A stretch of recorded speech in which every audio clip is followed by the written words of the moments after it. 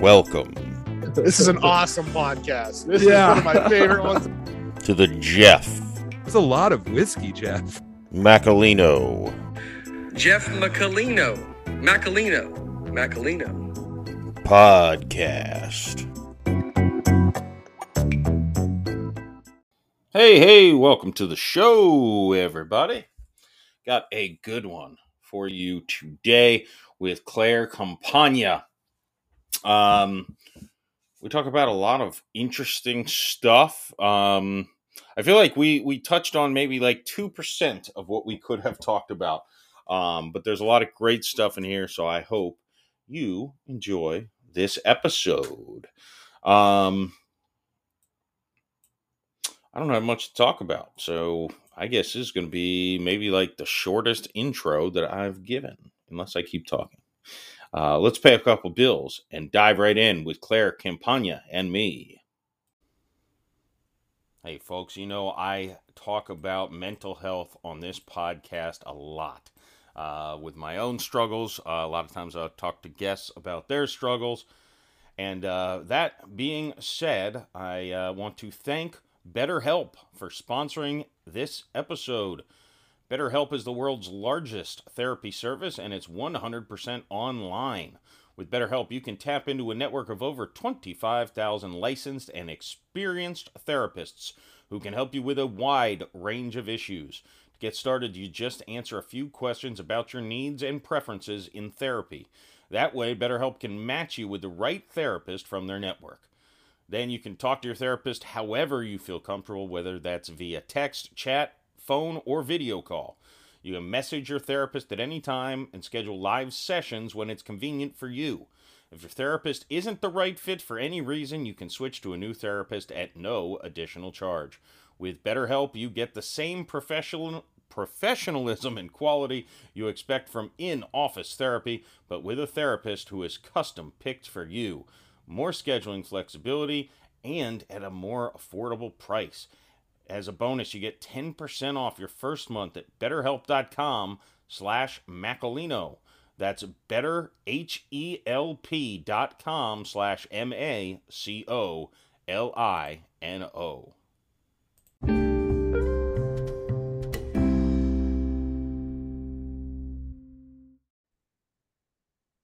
All right, everybody. I'm very pleased to welcome Claire Campagna to the Jeff Macalino podcast. How are you, Claire? I'm doing well. How are you? And thank you for pronouncing my last name right. Well, it's an Italian last name, isn't it? I was about to say I can trust that a Macalino would pronounce Campagna the right way, but yeah, most people don't. yeah. There's a local family to me that was Campagna. Yeah, same name with an O. Yep. Yeah, so I'm like, yeah, I know how to say this name. Oh yeah. Well, you always just tell people like, just think of lasagna. I know all Americans know the word lasagna. It's the same ending. Yeah. You don't pronounce the G, in lasagna either. So Exactly. Yeah. The only time I was super embarrassed, because I pride myself in pronouncing Italian last names correctly, because Naturally. I got the macaroni Macarena, not really that close, by the way, just 3 letters. No, literally just the first 3. But the last name DiGiacomo, which is D-I-G. So I'm like, DiGiacomo? Someone's like, what is wrong with you? I'm like, I don't know. Sorry.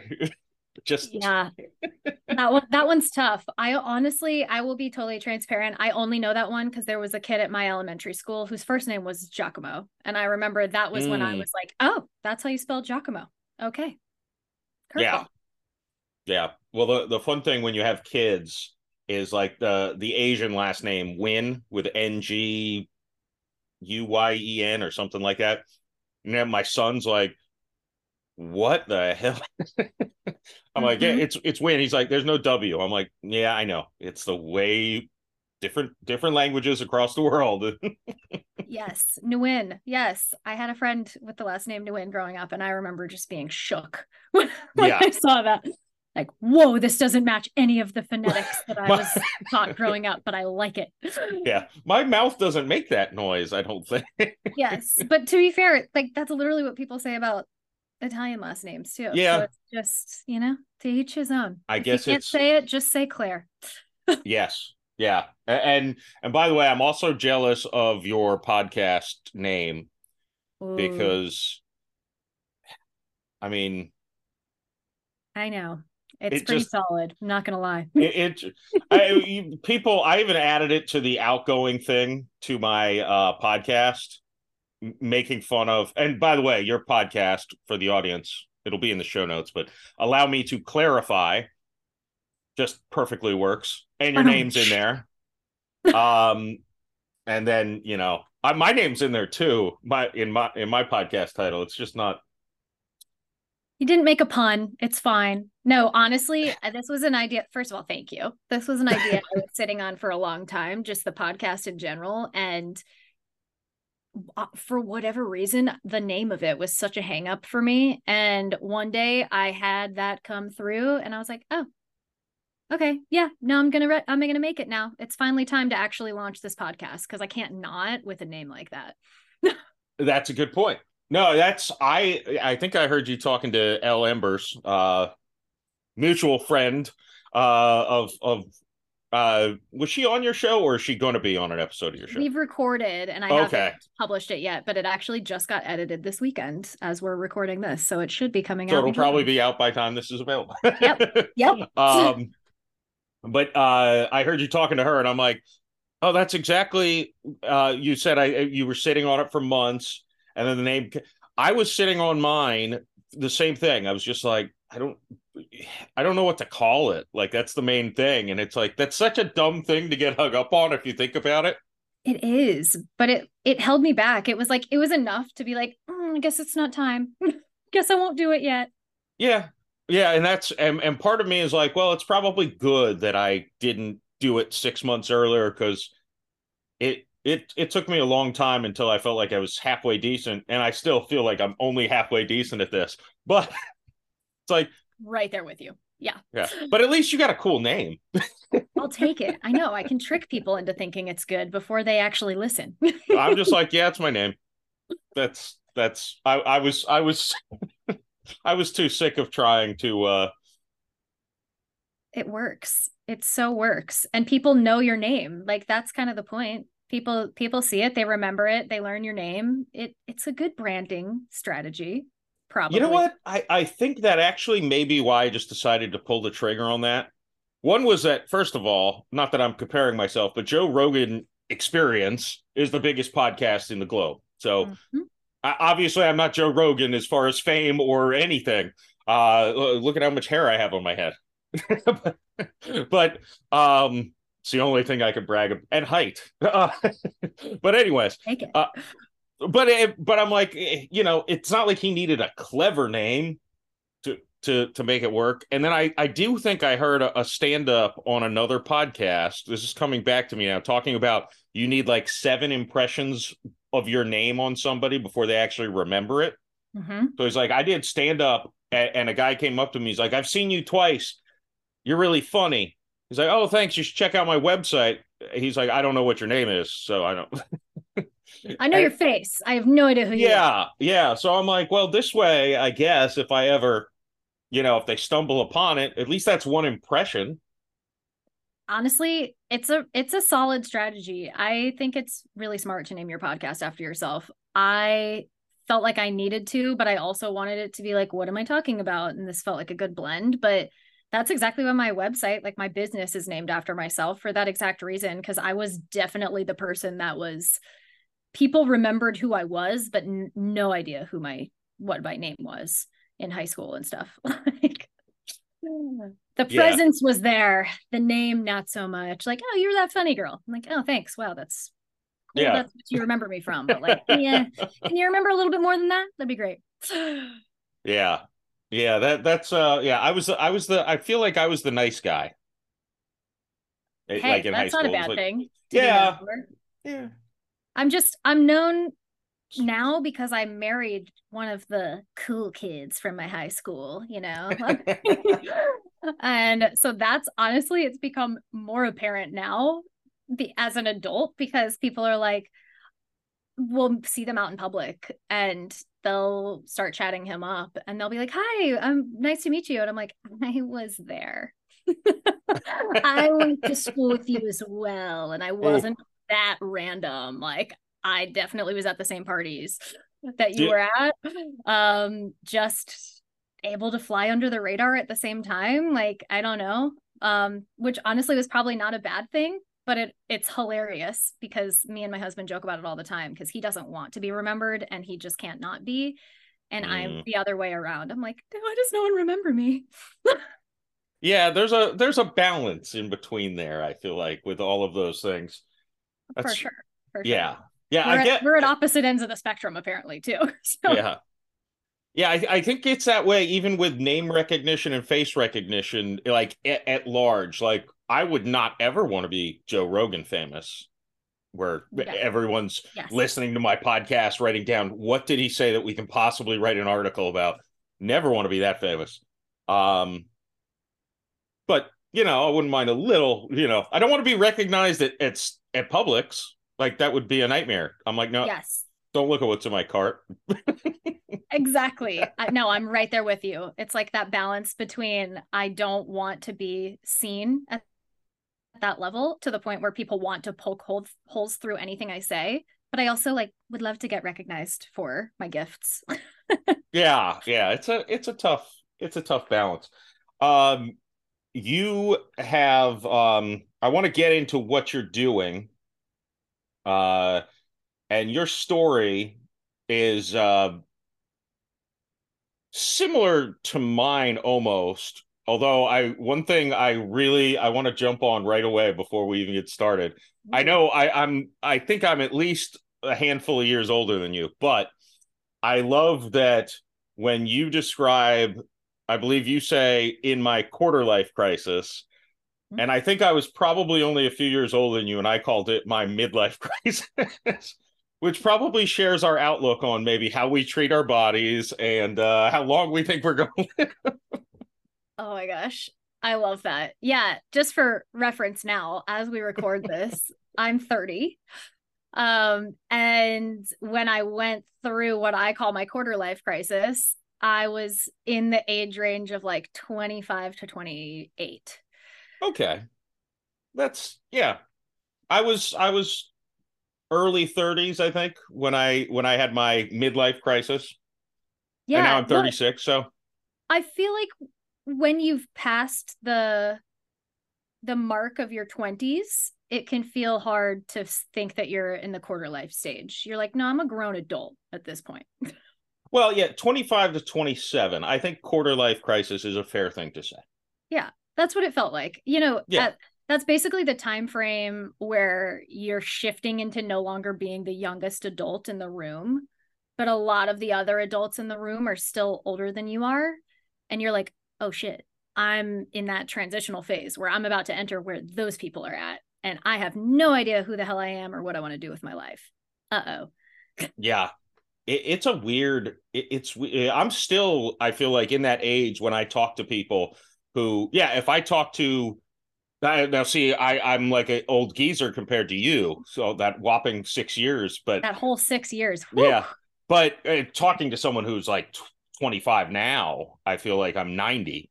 And I feel like they feel like I'm 90. But yeah, same. Talk to someone who's 40 and they're like, oh, you've got your whole life ahead of you. Mine's over. But I'm like, 4 years? Actually, though, which just shows us that age and time are what we make them, right? It's all perspective. Yes. Yeah. No, but it is interesting. I do love that it's because I've been criticized for calling it a midlife crisis. They're like, you think you're going to live until you're 65? And I'm like, yeah, that's yeah, I hope a little bit. You know how much I drink? You're like, let me just set the bar low so I can exceed it, okay? My kids will be in their 40s by the time I'm 65. Oh yeah. I popped them. Yeah, well, I didn't pop them out, but someone else popped them out. I guess we don't need to go into that. No, you played a role. We'll leave a role. it there. But no, I mean, if this is what I just feel like I always come back to is I called it my quarter life. You called it your midlife. Like at the end of the day, it was a straight up existential crisis. Mm-hmm. And that translates no matter what age you are. Yeah, yeah, that's and I think I'm curious how many people. So I guess for those of you who have not heard, for those of you, for the listeners that have not heard your story, this is I'm this far into this drink and I can't even form a coherent thought. It is whiskey, by the way, but still not that much for me. That'll do it. Yeah, and I haven't drank since last Tuesday, so maybe that's where I'm a little mushy here. This is going to get interesting. For those listeners who have not heard your story, and again, this is similar but different, of course, but similar to a story I told quite a bit in the beginning of my podcast of being in the corporate world and being successful. And well, I'll let you describe what you were feeling. I don't want to put words in your mouth. Yeah. So I mean, as you just heard, the age range I was in, I was very financially successful and thriving, just to be totally transparent, at my corporate job. I went straight there out of college. It was exactly what I got a degree in. And I moved up the ranks pretty quick. Like by up the ranks, I mean, just was getting recognized and, the high achievers trips and things like that. My position wasn't shifting, but that's because it doesn't really in the role that I was in. People stay in that role for 30 years and make bank doing that because they don't want to have to manage people. Yeah, so it was a choice. But anyway, I say all that to say I was on the exact track that I had worked for, that was expected of me, and I was doing, really well by all outside parameters. And I basically hit this point where I was just more and more each day recognizing how disconnected I was from myself and what I actually wanted and what I actually cared about and what made me even feel fulfilled whatsoever.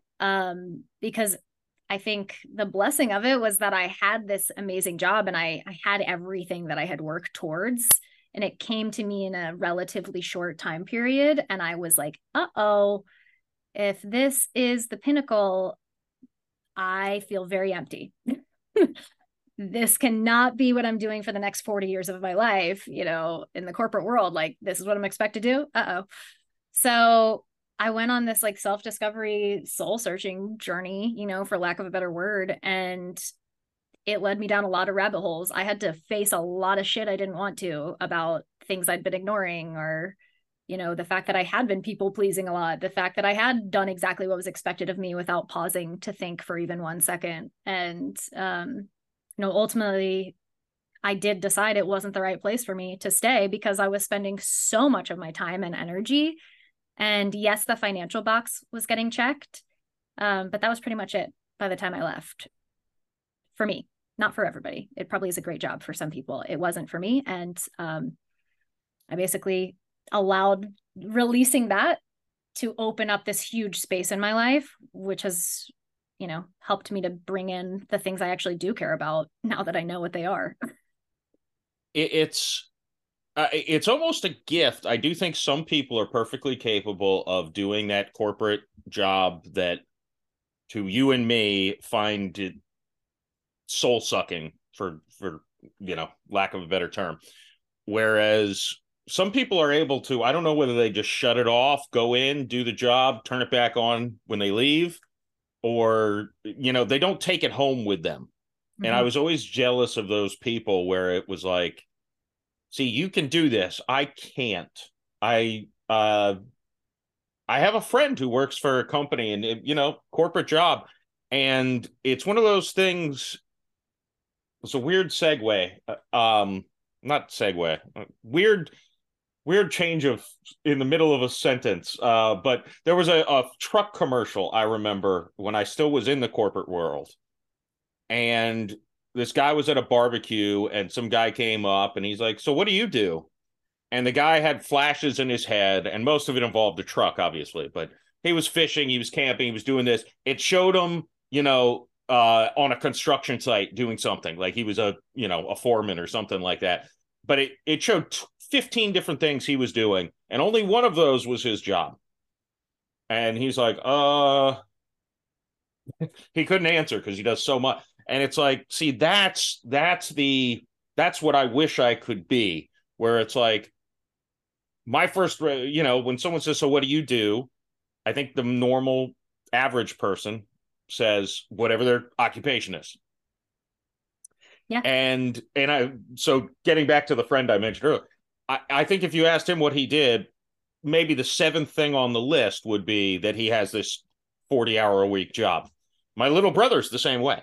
He'd be like, I'm an author. I do this. Oh yeah, I have a job. I have a full-time job. I'm like, jealous that you can, and maybe they just have jobs that they can really compartmentalize, as opposed to some jobs you have to take it home or you're not going to be successful.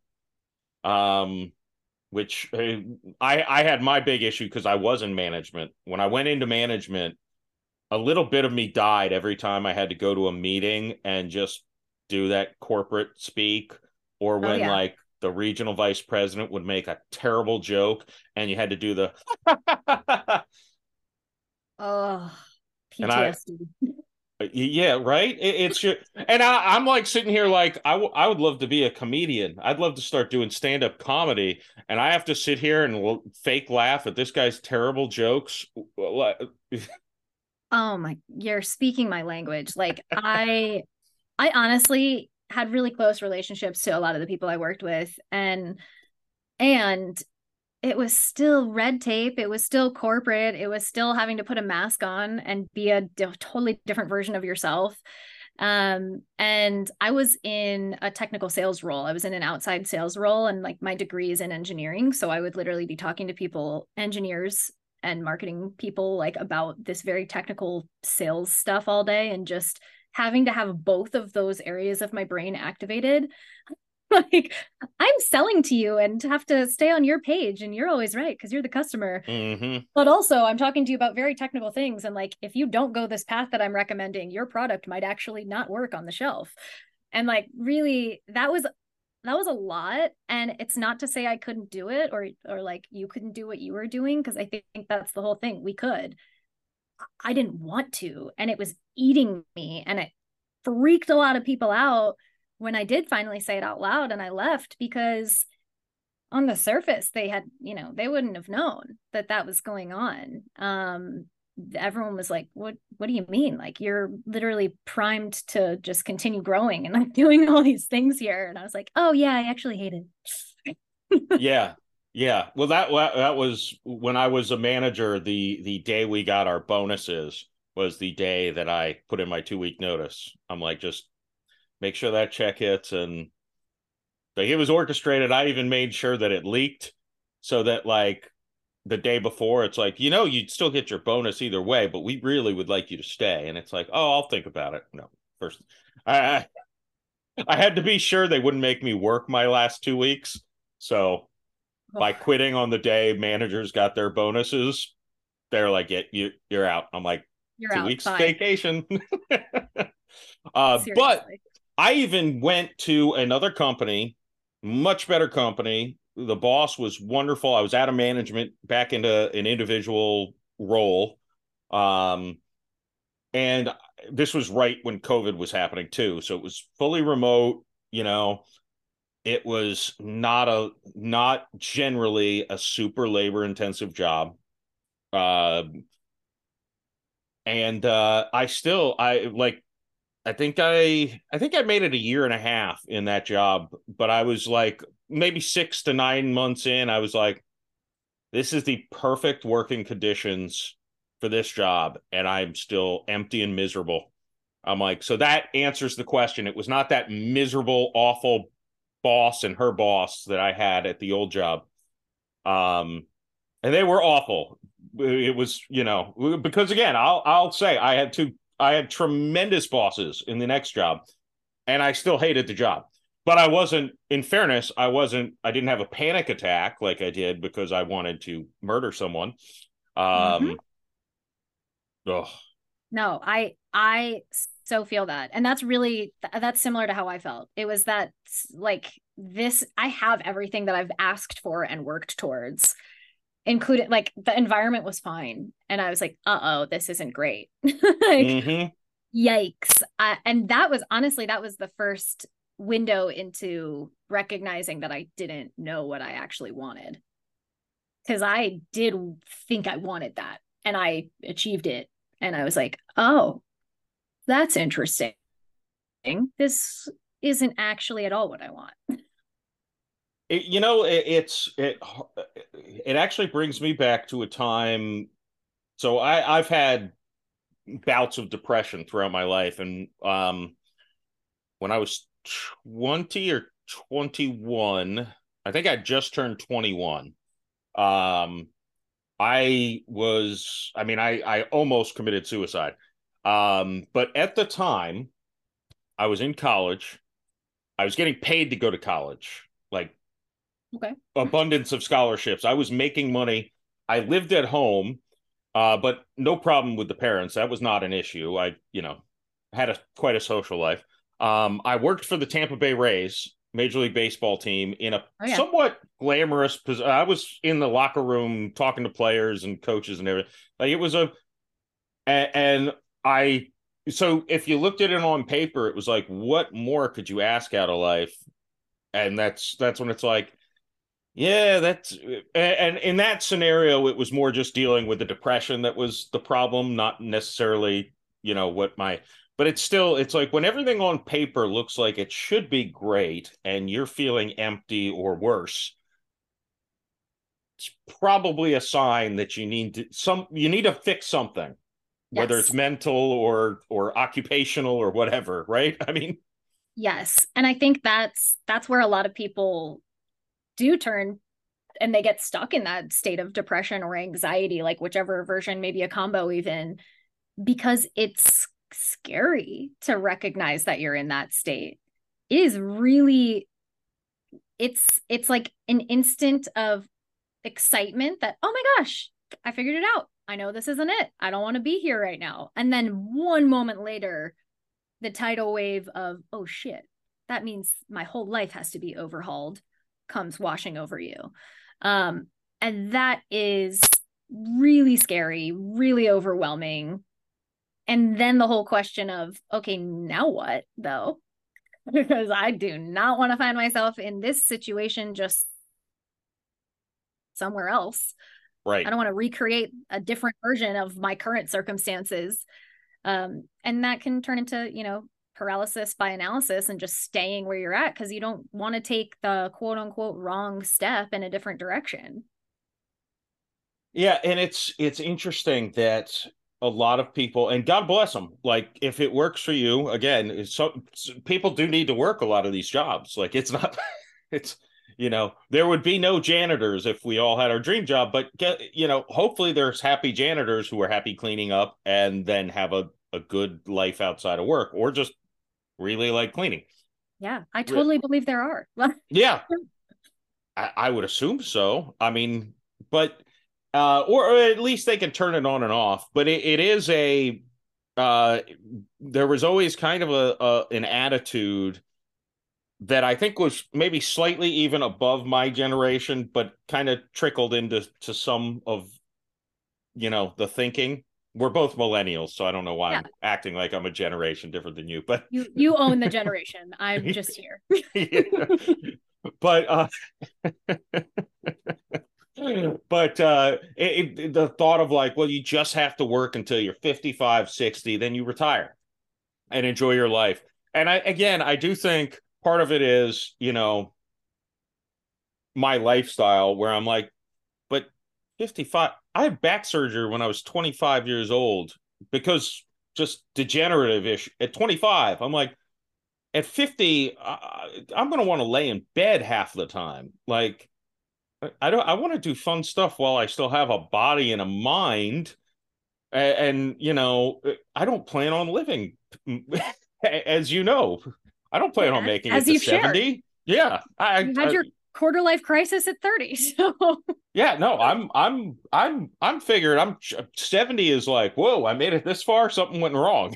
what's happening here? Yeah. Yeah, they really made scientific advances as far as fixing the body. Oh, Um, no, I so feel that. I feel like the entire millennial generation was massively imprinted with that because all of our parents were very much ingrained with that. mhm, And I think with the added fact of they were kind of the first generation as a whole that had the opportunity to kind of live that out. And not even all of them did. We were then the first generation that was like, it's almost required to go to college and get a job right after, a corporate job right after. Like it, at least in the communities that I grew up in, it was less common to not do that. Like it was out of the norm if you weren't going to go get higher education straight out of high school, whatever that may be. It could be a 2-year community college situation, it could be a 4-year, it didn't matter. Like you were expected to go on and get a corporate job right after that. mhm. Yeah, work for the man. Yeah, Go do it. totally. What's wrong Like with it? didn't occur to anybody to do anything different. And I think that is a lot of what we're seeing right now, like as an aftermath of the pandemic and of people getting that mini taste of what it would be like to not be going to the office every day and being like, wait a minute, there's a lot of people with successful remote jobs out here who are still living their lives. And I think it's just shifted the way that people view how they have to work as a whole. To your point, some people love and thrive in the 9 to 5 setting, and like power to you. We need you. I am not one of you. Yeah. No, I something about a clock dictating your day, it just really got under my skin. Mm-hmm. Especially because it was like, okay, it's especially in management where I was, it was 8 to 5. Mm-hmm. It's like, well, I want to leave at 4. What if I show up at 7? Nope. You need to be here till 5. So I one of the things that set me off was this terrible, terrible woman who I kind of worked for two. One was lovely and one was the devil. Fair enough. Evil. Evil incarnated. Um and she was actually one day her boss was out of the office on vacation the day before Thanksgiving. And in the industry we worked in, day before Thanksgiving and Christmas Eve were not days that we did anything. Because Okay. especially in my department, we usually were settling cases with attorneys. And attorneys don't work the day before Thanksgiving or I Christmas don't. Eve because they don't need to. Mm-hmm. So we would sit there and twiddle our thumbs and, just figure out, do busy work, catch up on old stuff we hadn't gotten to. But it was a complete waste of time. And she called us in and said, half of you managers in this department, you can leave 2 hours early today, the day before Thanksgiving. Half of you can leave 2 hours early on Christmas Eve. And I'm like, I'm going to go to Christmas Eve mass with my family at 4:30. So I'll leave at 3 so I can get there on time on Christmas Eve. I'll happily work till 5 today. I'm not going anywhere for Thanksgiving. Yeah. And then on Christmas, the boss was back and he said, anyone who leaves by 5 o'clock is going to get written up. Gonna and I was like, wait, yeah, I was told that I could leave. Like that was the whole thing. Go and then this woman who told us that said, how stupid are you to think you could do that? And I started shaking. I had to walk out of the building. I was literally shaking. And I'm like, this bitch, she is an evil. I've heard I sent a nice letter when I left, a nice little nuclear bomb when I left. Um, I've heard she's actually been much better since then. I don't know. I like I to hope think I she's affected change. yeah, I hope she's learned or gotten, reprimanded because what the hell? Yeah. Don't promise things you can't keep to and stick to. And I 100% agree. That was absolutely one of the things that got under my skin the most as well is like the time expectations. Yes, ours was also an 8 to 5. and I was in outside sales, as you just heard. And Yeah. so that is irrelevant. There is no time frame. You're expected to obviously be online during that time. You're also expected to be online anytime that a customer reaches out to you whatsoever, because you have a phone. Yeah. And, you know, I was, and that did bring in a lot of financial gain for me. It also brought in a hell of a lot of stress. And like my husband still jokes about it. Like if my phone rings at 7 p.m., I'm a total spaz. Like knowing now that it's clearly not work related, I'm like, like who is it? Like I jump up, stop eating dinner immediately. I'll like run to go. Like it's a customer and it's an Yeah. emergency. And It's ingrained in your head. yes. And quite frankly, it was never an emergency. Even when they thought it was an emergency, I was not a brain surgeon.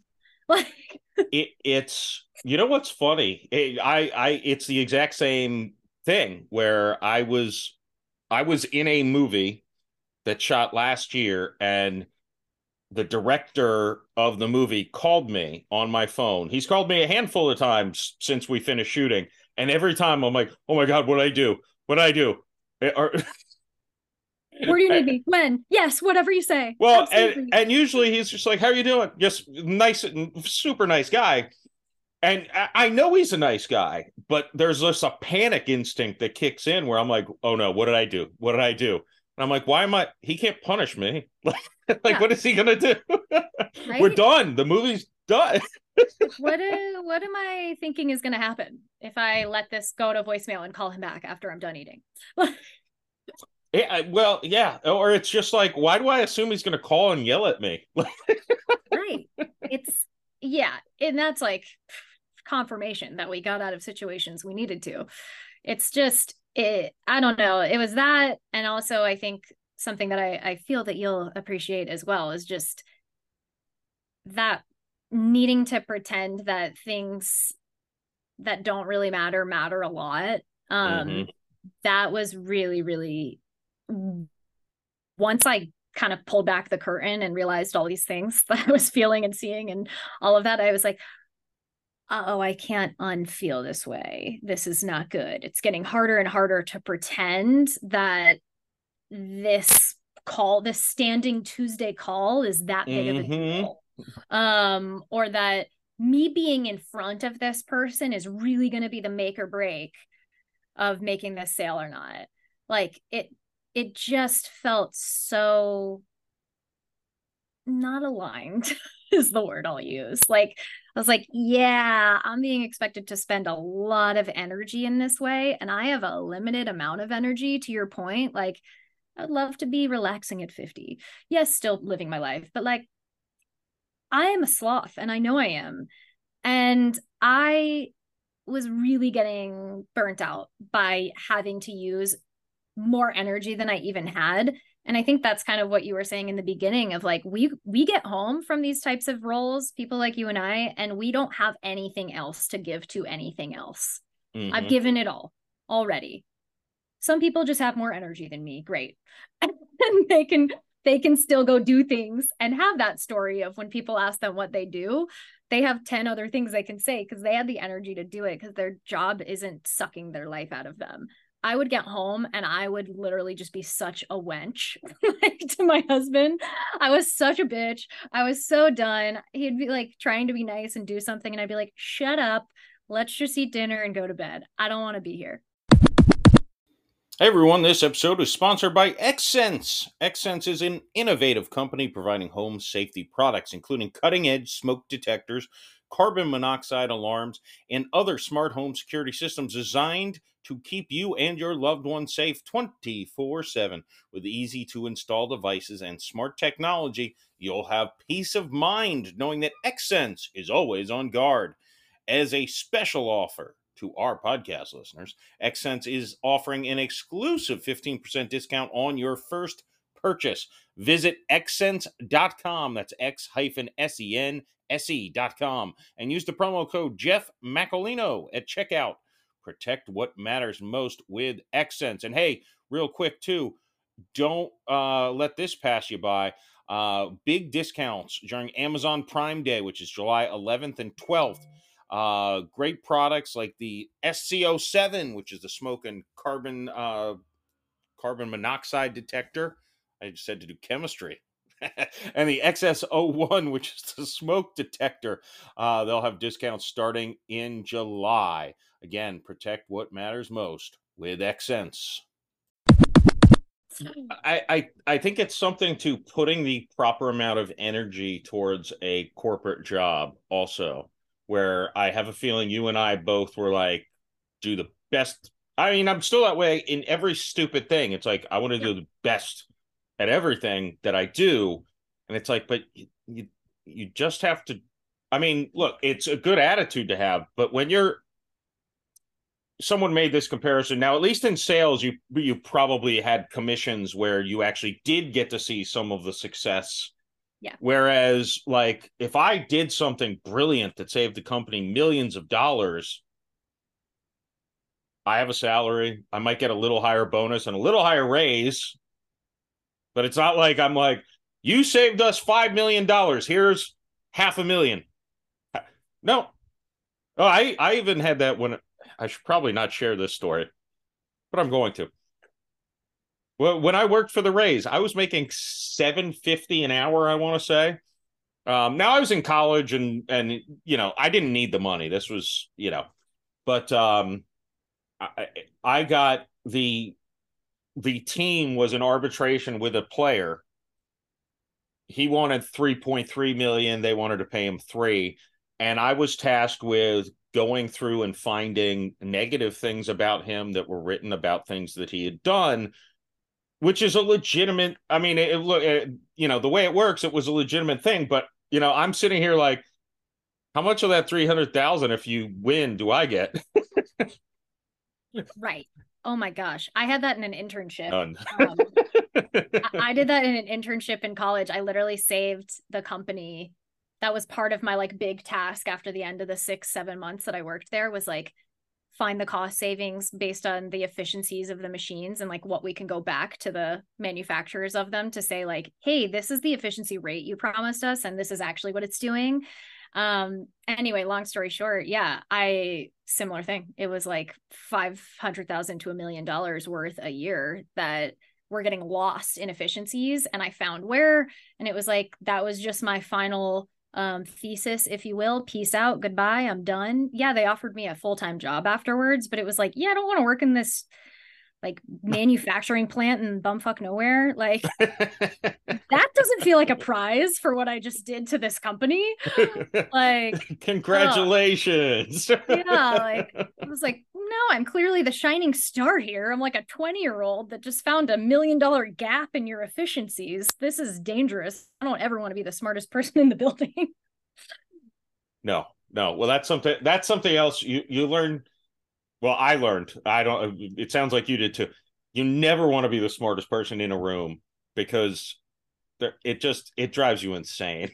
Oh yeah, no, that's dangerous. That's a dangerous role to play. And I'm also not even saying I was smarter than everybody, but I was capable, and that scared the shit out of me. Yeah, I mean, let's just put it this way: they all called me college. There, everyone there called me college. So there's a little perspective, but yeah, I do just want to go back and say this too, because I think you're spot on with it. My family motto growing up, like my grandpa taught us all 10 grandkids this when I was probably 3 years old, was good enough is not enough. It is ever the enemy of the best. And no, actually, good enough is quite literally enough. It's in the definition. And that all of my cousins and myself overachieve and feel like absolute shit when we don't. Like there's benefits to it. There's also the case where I straight up burnt out before I was even 27 years old. Yeah. I misspoke. I think you'll like this because the saying is good is the enemy of great, right? Like, yeah. Meaning good is not good. Great is what you want. Yes. And I misspoke and I said great is the enemy of good. And someone's like, no, it's the other way around. I'm like, but is it? Is it being, if you're doing, and I'll be honest, like I'm part of my charm in the podcast, my YouTube, whatever is. It's like, oh, it's sloppy, it's put together with a, but that's also a choice I made. It's not like I don't want a good product. It's like I want it to be purposely not perfect, imperfect. Yes, I want to take the pressure off needing it to be perfect, because otherwise I won't share this with you guys at all, and that defeats the point. Yes. I've done the same thing with mine. I'm like, look, is this the best editing job I could possibly do? No. Is it out for people to listen to it? Yes. Yeah. No, I've had those talks with I think a mutual friend of our Daniel. Yes. I've had some talks with him about we had a guest where I aired the episode and he didn't. And I'm like, well, I get it, because I do get it why he didn't, but I was like, not everything needs to be perfect. Oh yeah. Because he was telling me it takes like 4 hours to edit a 1 hour podcast or something. And I'm like, usually it takes me like 0 seconds to edit a 1 hour podcast. I'm just like, if I didn't write anything down as far as a bad glitch or audio thing, like this podcast, I'm going to have a mid-roll ad. So I will have to actually spend, 2 minutes. But as of now, I'm like, all right, well, nothing's getting edited out of this. Yeah. It's like, let me make sure the music phases in and we're good. Perfect. Yeah. Yeah. I'm like, I even like the awkward, yeah, like the awkward pauses sometimes, because I'm like, well, that's how conversation goes, right? Right. That's real life. I know I appreciate that when listening to podcasts, that it sounds like a genuine conversation. That's what makes me feel like I'm actually a part of the conversation when I listen to podcasts. Like, oh, this is real. This is a raw conversation. Yeah, it's not fake. It's not edited. Now I can listen to both, but yeah, I have a lot more appreciation. I've also come to realize, listening to myself be edited on other podcasts, I'm like, I need to drink less when I go on other people's podcast, because sometimes I'm like, and I'm like, oh, that's awful. That guy. Yeah, yeah. I'm like, I the biggest problem I have with it is I sound like I'm 60. Oh my gosh. So I'm like, I don't want to sound like I'm like on my deathbed yet. I still have some time. I'm still cooking. I'm still under 40. Yeah, I still have at least 20 to 30 years. At least. Exactly. Yeah, listening back to yourself is probably the hardest part. Maybe that's just why we don't.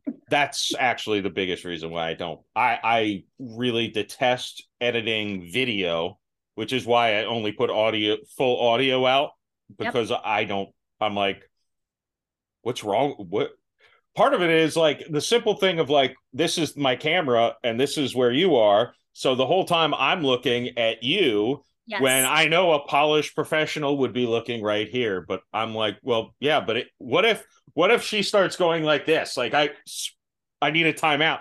I even had a thing where some dude was banging on my door, and I asked the guest, I'm like, hey, tell my guests where they can reach you. And I'm like, length and length. And I went and darted. So this guy had to talk for 2 or 3 minutes while there was an empty chair here. And I'm like, see, if there was no video, that would have been really awkward. Yeah. You're like, please filibuster for me while I go deal with this situation. No one will ever know. Yeah, I feel like if I don't go deal with this situation, there might be a much bigger situation brewing. Exactly. Exactly. No, I'm right there with you. I feel like it's easier to just do the audio. It's just, yeah, I don't know. I have seen that I burn myself out in perfecting things. So anywhere that I can just take that pressure away, including the podcast, like I'm going to do that. And I feel like it also is just like a permission slip for other people to do the same thing that you're working with, that you're conversing with, all of that stuff. It's like, look, I'm not putting pressure on myself for this to be perfect. I really don't want you to do that either. Like, show up, we'll have a conversation.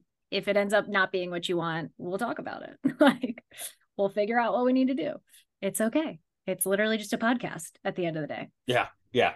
It's not the end of the world. No, it's really uh, not. yeah. And guess what? If I really need a podcast and I can't get a good conversation, I'll just record one by myself. Done it Wow, before. novel idea. Yeah. I know you have too. Uh, Yes. it can work. I don't like doing that because that's a lot. I feel like it's way too much pressure Yeah. on my I shoulders. I literally have only done it like a couple times, and it's been specific instances where I was like, okay, this feels like it'll be 12 minutes and I just want to share this message, so might as well. I want to talk about what you're doing now. Before I do, here's just an interesting, weird side note. Since I brought up Elle and Daniel, I have a weird version of imposter syndrome where I assume, and I know, especially with Daniel, because I've talked to him, I talk to him pretty consistently. So I know that, but I have this imposter syndrome of like, that person just pretended they liked me. They don't really like me at all. Like even in my real life, like I was talking to a buddy. I'm like, oh yeah, all those dudes hate me, and they're like, he's like, what are you talking about? I'm like, oh yeah, everyone hates me. They just tolerate me, and it's like, what? So I have like the Interesting perspective. yeah. Yeah. So that's how I was literally. You sent me a message, and by the way, I was like, why does this sound so familiar? I was listening to Elle's podcast with you on as a guest. I'm sitting here on my phone. I just started the episode and I get a message from you and I'm like, why does that name sound so familiar? Oh, yeah, hey, it's That's so weird. What are the chances of that? That's actually that wild. yes, I was gonna say I don't know if I told you that or not, but I was just No. like, this is really strange. I'm like, why is this like literally this name was just in my head minutes ago? Oh, I'm listening to her talk right now. Oh, because she just said it. Right. Yeah, 5 minutes yeah, it ago. was the weirdest thing ever. But again, I'm like, oh well, I had a great time with Elle, but I was pretty sure that Elle was she liked me enough at least conversationally. But that's every podcast guest. I'm always like, I bet they hate me. And in fairness, like half the podcast guests I've had, I still communicate with in one way, shape, or form or another. Not all the time, but like so it's like I really need to stop that. Yeah. Oh my gosh. I I don't have that version of it.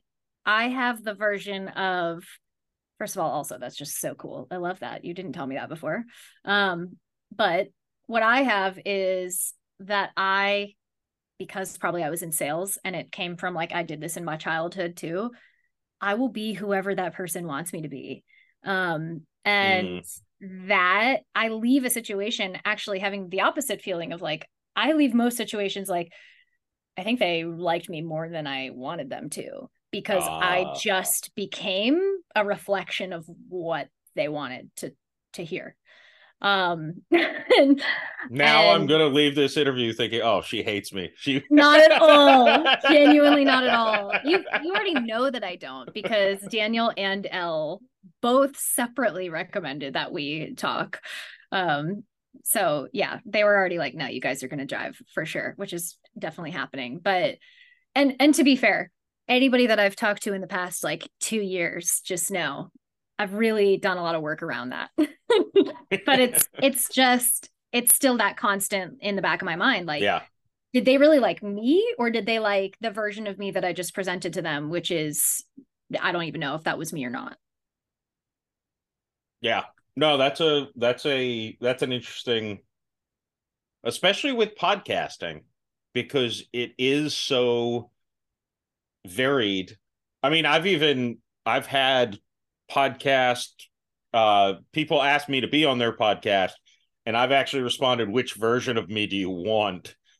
And they're like, what does that mean? And I'm like, well, it doesn't sound great when Like, when you now that I respond. say that back, But it's like, you look, there's me on my first drink, there's me on my zero drink, there's me yeah, on my 12th drink, there's me where I play into being Florida man, or totally. or ones where they're like, we want a comedian. I'm like, all right, well, I got to be goofy, like I got to be sharp and witty, like Yes. throw Let me jokes show out. up ready to be a jester for you. Yeah. Right. Yes. And I don't mind any of those things, but it is But I need to know which interesting. energy to bring. Yeah. Yeah. No, I totally, that's also probably part of the reason I sat on not having a podcast for a while. Because I was like scared that I was just gonna play into conversations too heavily instead of just letting them be what they were. And I think, to a certain extent, it is because I do feel like I resonate with most people on totally different levels. Like I can go shoot the shit with you and like do comedian type stuff. Like we can totally do that. I can also literally go on a podcast right after this and talk about spirituality and astrology and human design and like go nowhere near anything funny whatsoever. And that is cool now, I can see, but it also was super, super confusing when I was like, I basically just felt like I was like 16 different people at the peak of my existential crisis, and I had no cohesion between any of them. Mm. I didn't know like where okay, with that person I'm this, with that person I'm this, with them I'm that. And if any of them bleed into the others, I'm screwed. Yeah. No, I relate to that with even, I mean, when I got separated and then divorced at 27, I was when I had my kids, I was like Danny Tanner, just dad, just no straight line, whatever, straight laced. The other version of me was, I used to say I was Danny Tanner or Charlie Sheen. Like I would do pretty big difference. Yeah. pretty bad. Bad is not harmful to other people, to be clear, but I would do things that were definitely some things that were illegal. Yeah, wild, we'll say. Yeah, they were definitely my mother. Well, I told my mom most of what I did, which was she did not appreciate, but they never do. Like, no. Don't you want openness? Come on. Yeah, it's a double-edged sword. It's a double-edged sword. But yeah, no, it was a weird. I would even listen to different music driving home from work. Oh yeah. On my Charlie days as opposed to my Danny days. And 100%. Yeah. Now maybe that helped me now that I'm trying to get into acting. Maybe that, now I can.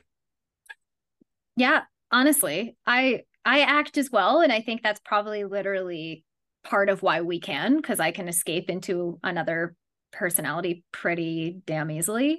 Yeah. I also think it can, I spent a good part of my life thinking I was a massive hypocrite and manipulator and flip-flop, and now I can view it from a different perspective and just recognize that it's like, no, I just am really multifaceted. Not that everybody isn't, but I honor that. And it's also like, okay, maybe I do need a lot of different things going on in my life, which is why that corporate job was really hard for me. I need to have different pieces of my personality activated by different avenues, because one quite simply can't do it for me. Like, I have such a wide range, I guess, that it can be very confusing sometimes when it gets really narrow, when the circumstances of my life get really narrow, I should say. And I feel like that's when I start to feel very disconnected from who I am, because certain parts of me just aren't getting a chance to be. Yeah, no, that's well said. I've thought about it a lot. Thank you. Yeah, I believe you. So I've teased it, I think, 6 times during this.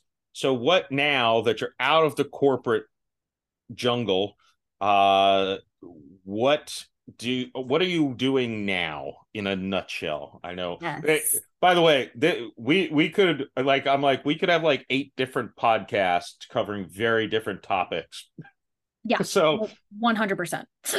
But what are you doing now? Yeah, as of today, when we record this, the very brief summary is I left my corporate job to coach other people through existential crisis, like I did, because I really felt like I I found the way back to who I really was in that journey. And so I was coaching people around that. I was using astrology and human design to support with that as a part of the process. Where I'm at now, about a year and a half later, is really that next evolution, I guess, of using those tools and finding that a part of my journey with this was finding a way to live a life and be an entrepreneur and have a business that actually aligned with me, like at every level, at the energetic level, really. Like, does this feel good or does this not feel good to me? Do I feel drained at the end of the day or more excited about it after what I'm doing? And so I'm now supporting other entrepreneurs to basically create their own customized business plans based on their energetics using human designs mostly, but other tools as well, because really it's like, you can use all the tips and tricks out there from other people, but at the end of the day, that's what worked for them. And the only way really to figure out what works for you is to look at yourself and then work backwards from there. So that's what I'm helping people with, because that system is super complicated, but it's really helpful if you know how to decode it. And I have done a lot of work to know how to decode it. So I want to save people time so they don't have to figure it out, and help them to understand their own energetics so they can apply it to their lives. Making people's lives better. Now, and I mentioned the multitude of different podcasts of things we could talk about. So with the human design and astrology element, because sometimes I do serious podcasts. Not that this was not a serious podcast at all, but we played. It wasn't science-ish, Yeah. The one bone I have to pick with astrology, but I've heard you talk about it, and I think you are more, well, I don't know. I'll say it and you tell me, because I don't want to put words in your mouth. I think people with astrology are a little too into like the fate predestination type thing, which I understand, but at the same time, it's like, so if my destiny is to be just to make a living just doing this podcast, okay, I'm gonna go sit on my ass and watch TV for the next 17 days, and you tell me how much that helped me make. But it's my destiny, so I'm gonna go eat Cheetos all day and drink, and so that's always my thing. It's like, no, but your free will has to mean something. Work ethic has to mean something. Yes. So I get mixed up. I remember, and again, kind of a different subject, but still on the same thing. And I had someone who was great, and I remember her talking on her podcast, Christine Rodriguez. She was talking on her podcast about some friend of hers who was in a relationship with a guy, and they went to some astrology reader, and they said, you two should need to break up. And she said that was terrible. Nobody should ever do that. Yeah. But horrific advice. Right. So I'm like, but that's the like, I don't know. So I think you understand what I'm saying. I totally do. And that's honestly, I'm right there with you. That's probably one of my biggest bones to pick with any system, astrology, human design, like pick a system. There's some version of that out there. And as you've probably heard from this conversation, I am really not into anything super black and white. Mm-hmm. And I get bothered as well when astrology or human design is interpreted in that way. It's not definitive. It's giving you information where you then get to decide which, of the range of the way this can be expressed, which end of the spectrum do I want to fall on? Basically, like, I'll just give a really brief example. My Mercury, which is how I communicate, is exactly conjunct, so right on top of, at the same degree as the public image that I present to the world, my midheaven, and my sun, so the core of who I am. Like, all of these things are literally right on top of each other in my birth chart. Someone could totally look at that and say, oh, like, you're meant to have a podcast, you're meant to communicate on a grand scale publicly, like, for sure, cool. okay, cool. And now I feel like shit if I don't have a podcast, or I feel like Yep. that's all I can do. It literally just means that I am meant to communicate in a big way. Like that can mean so many things. That can mean I'm literally just out traveling around the world and I'm doing speaking engagements. That can mean I'm working one-on-one with people and I'm just meant to share that information with them. Like I can't not share it. It's a core personality trait of who I am. I have to be communicating how I'm feeling and thinking. Like it really bothers me when people interpret that kind of stuff in such a definitive way. You will X or you will Y or you're going to do this and there's no other possibilities. It's like, it's literally just telling you potentials, and those potentials should be on a ranging scale. And then you get to be the one to decide where on that scale you're going to land. And you're probably going to land in multiple spots along it throughout the course of your entire life. And that's okay. I like that explanation. I like that explanation. I was thinking of jokes the whole time. Sorry. Oh man, I wish we had like 6 hours here so you could just throw I them refilled out. my drink in a smaller cup because I had some backup ice. Yeah. Like, tell me more, sloshes his ice in this glass. Well, I was like, I need to go to an astrologist to be like, look at this. There's a million women who would be perfect for you. I'm like, I bet I could prove every one of those wrong. It could go in that direction too. Well, It and is. that's so there are, and I think there's a lot of this in you too, especially. Oh, the first thing that made me start laughing was the work in the gray kind of thing. One thing I say in my life all the time, there's no such thing as black or white. It's just infinite shades of gray. Yep. And I did think, I'm like, oh, if I got a black co-host, we could do a podcast and really work on that title. Yes. Talk about rebranding. Coming up with a new podcast name. Well, that's in the middle. I was just like, oh man, that would be a great. We can figure it out. Yeah. Honestly, if that doesn't already exist, I would be surprised. You know what? It's surprising how many great podcast names do not exist. That is very true. Very, very true. But the other thing, I going back to what I was saying, it's there has to be that contrarian or anti-authority spirit in a lot of people that are like, oh, this is what I'll prove that wrong. Oh yeah. So that's where I'm always like, so, but I don't know if that's just shooting yourself in the foot or I don't know if that potentially Yeah. could make you a better person. I don't know. No, I think there's a lot of people like that for sure. And I'll I'm one actually of them. share something. Yeah, oh, same. For anybody that does like astrology who's listening to this, those planets I just talked about are in Aquarius. So like that's the definition of the rebel of the zodiac. Like I'm not doing what you tell me. But anyway, I will just share one thing to that I think goes hand in hand with that. Daniel and I actually just talked about this on a podcast episode I just recorded, but we haven't put it together yet. And it's something that my husband brought up to me because he's like not into astrology at all. He's like, cool, live your life, but like I don't give a shit about it. And so he would actually do a lot of the hole poking for me in the beginning when I was getting really into it. So I would know how to respond to people when they'd be like, that shit's not real. Which is a whole nother conversation. Believe what you want. Like, I don't really care. It helps me. Cool. Yeah. And one of the things he pointed out was like, there's a lot of confirmation bias that can come in with a system like this, where you can literally tell me anything about yourself, Jeff, and I can look at your chart and I can literally probably point to something and say, well, that's where that's coming from.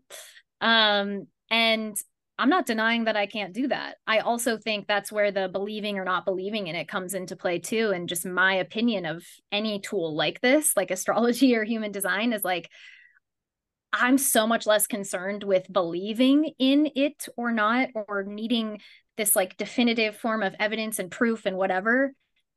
If I can use this as a tool to support me in my personal growth, I don't really give a shit. Yeah. If this I is love that. having me ask different questions about myself than I would have otherwise, that's the whole point. Yeah. No, I've actually used that pretty much very, very similar argument when talking about God. Yeah.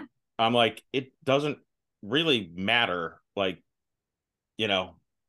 like if someone's using it to better themselves, I don't give a shit if God's real or not. Mm-hmm. Yeah. I'd like there to be a God who would make me feel better. So I like to believe there's I don't, if someone said, how do you know? Oh, I don't know. Yeah. I'm not an and idiot. I wouldn't what claim to know. that's what beliefs are. It's like it's using the information we have, the experiences that we've had, and what feels best to us to form an opinion. Like that's what I believe a belief is, at least. It's like with the context that I have and how I want to feel, I'm going to choose to believe, my air quotes, this or not. Like, and that's how I feel about that as well. It's like I don't care if your version of God is different than mine, or if I'm even calling it God and you're not. Like it doesn't matter to me. It's more that we just feel good about whatever we're choosing to believe in. And By the way, making us a better person. I might edit this out, but greatest podcast name, themed podcast. Oh, a believe a belief. You said it. Believe a belief. Believe a belief. You could make it about like astrology, this, that, the other. You just create Bigfoot. Oh man, because I don't believe in anything technically, but I'm open to almost everything. Right. So that you get someone who believes it, just believe a belief. I love that. That's actually really fun. Maybe we should have a series. That's it. Actually could be a great series. Like just dive into flat Earth. We might have to table this and make a series out of it. I'm so into that. Say I might. That's what I said. I might edit this out. Yeah, this might actually be a thing. I am on board because I can talk about all of those things. Yeah, in probably both directions. Yeah, well, it's an interesting. But I love the way you said it. Believe a belief. I'm like, that's a podcast title right there. It is. That's like a band. Yeah, that too. Yeah. Well, usually the great podcast names could also be great band names. They go hand in hand. Yeah. So Claire, to allow you to leave, tell my audience, and everything will be in the show notes, including the spelling of your name, of course. And in the title of the podcast, your name will be there too. It's actually the first words in the podcast. But Claire, tell my audience where they can find you and all that. Yeah. Thank you for having me. This has been really fun. And I will say the best 2 places right now to find me are just my website, which is clairecampagna.com. And then my Instagram, which is Claire.Campagna. Those are the 2 best places, probably where I'm most active. And if you haven't been able to tell from this conversation, I'm a total nerd and just like talking about things that interest me, which is pretty much everything. So feel free to reach out. Like I actually love talking to randos about random topics. So, yeah, that's basically what this podcast was. Yeah. The invitation is open. Oh, by the way, last thing. Can you tell my little brother, he's not on, but I'm going to clip it and send it to him. What an asshole he is he's one of these people, and he obviously has the same last name. He calls Chipotle. He calls, this is the one that's going to get you, champagne. He calls Champagna. Yeah. Oh, I got it. I knew. Oh, I knew you'd know. I knew you'd know. Yeah. And his last name is Macolino. Come on, man. Don't do that, Macolino. Little Macolino. It's not allowed. We don't like it. We know how to pronounce it. I was going to say, right, damn it. I'm going to call him Joseph Macaroni from now on, but I don't know that that's really. But you're like, I feel annoyed at myself for even doing this. Yeah. It doesn't work. Claire, thank you so much for coming on. This has been a blast. I so agree. Thank you for having me.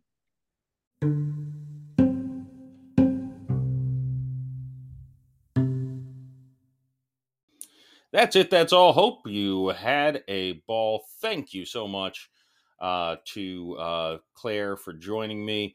Make sure you follow her. Check out her podcast and the website, the Instagram, all that fun stuff. She was a lot of fun to talk to, and I hope that I will do it again in the somewhat near future. So I got a couple of acting gigs I'll probably shout out in next episode. Facebook tells me that Women Want Everything is close to coming out on Amazon Prime. You'll know when I know, folks. Follow me on the Twitter, Instagram. Subscribe to the YouTube. Follow on the Facebook. Minds. I really want to start using Minds more. Bill Ottman was on the podcast a few months ago, and I want to get into that a little bit more, just because it seems like there's actually organic reach opportunity there. And I'll, check out whatever. Follow me there. Come back next week for another great episode. That's in the outro already. Okay. Boom, it's over.